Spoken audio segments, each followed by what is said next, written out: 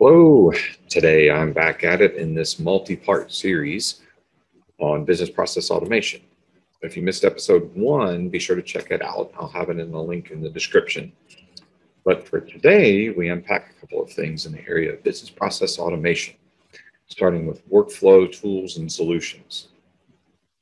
Today, I'll highlight a few of those options available, and by no means this is a full list.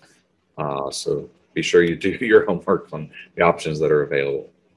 The workflow automation market has been growing tremendously in the past couple of years and will continue in this trajectory. It's estimated that the market could reach a valuation of about $7 billion by 2022, with a compound annual growth rate of over 19%. With this tremendous growth, this usually means many options are available to choose from for workflow tools and solutions, which drives a competitive market. So let's cover a few options available. However, let's pause a moment. When you're diving into a search for workflow automation tools, it's important to keep things in mind that the workflow automation tools and solutions fall into the low-code category. Now, this is something I just covered recently in a low-code, no-code series for Back at It. The reason for this pause is that you don't want to be confused between workflow automation solutions and app creation solutions. And there are other solutions that fall into this low-code, no-code category. So be sure you're narrowing down your search parameters a bit when you're doing your homework. So now, stepping down from the soapbox and moving back into the topic at hand. So one option that you may have come across is Tray.io. And in 2020, Tray saw a 4x customer growth in the APAC and the EMEA regions. And that was led to a 245% increase in year-over-year revenues. So not a small potatoes company.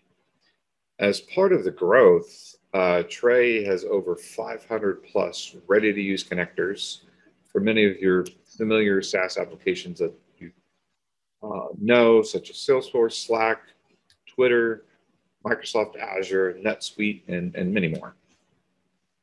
Another option is Microsoft's Power Automate. Originally, it was called Microsoft Flow when it was first launched back in 2016. Hard to believe it's been that many years, but since that time, they now have over 350 connectors available. Recently, Microsoft released a Forrester study which highlighted that Power Automate has helped businesses achieve a 199% ROI over a 3-year period with a $1.4 million worker time savings over that same period. And this led to a 27.4% reduction in errors due to increased automation. So basically, what a lot of these workflow tools allow you to do is reduce the manual intervention needed or the manual steps. So it's pretty impressive numbers. The Power Automate interface is slightly similar to Tray, but it has its own unique flavor to guide you through the process. It offers some type-ahead search for prior step references and the ability to use regular expressions for formulas, text updates, and more. Another popular tool that's out there in the market is Zapier. Rhymes with happier, so to keep that in mind, because some folks call it Zapier.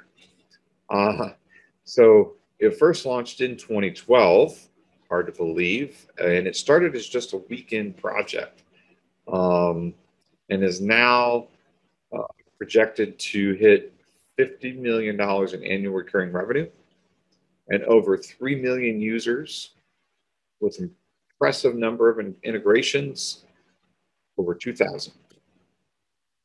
The Zapier offers an intuitive interface to easily connect to many familiar apps and SaaS API services, some of which I highlighted earlier, but that API stack is continuing to grow. So just keep that in mind. The base is continuing to grow. Again, these are just a couple of examples of many of the workflow tools and solutions available.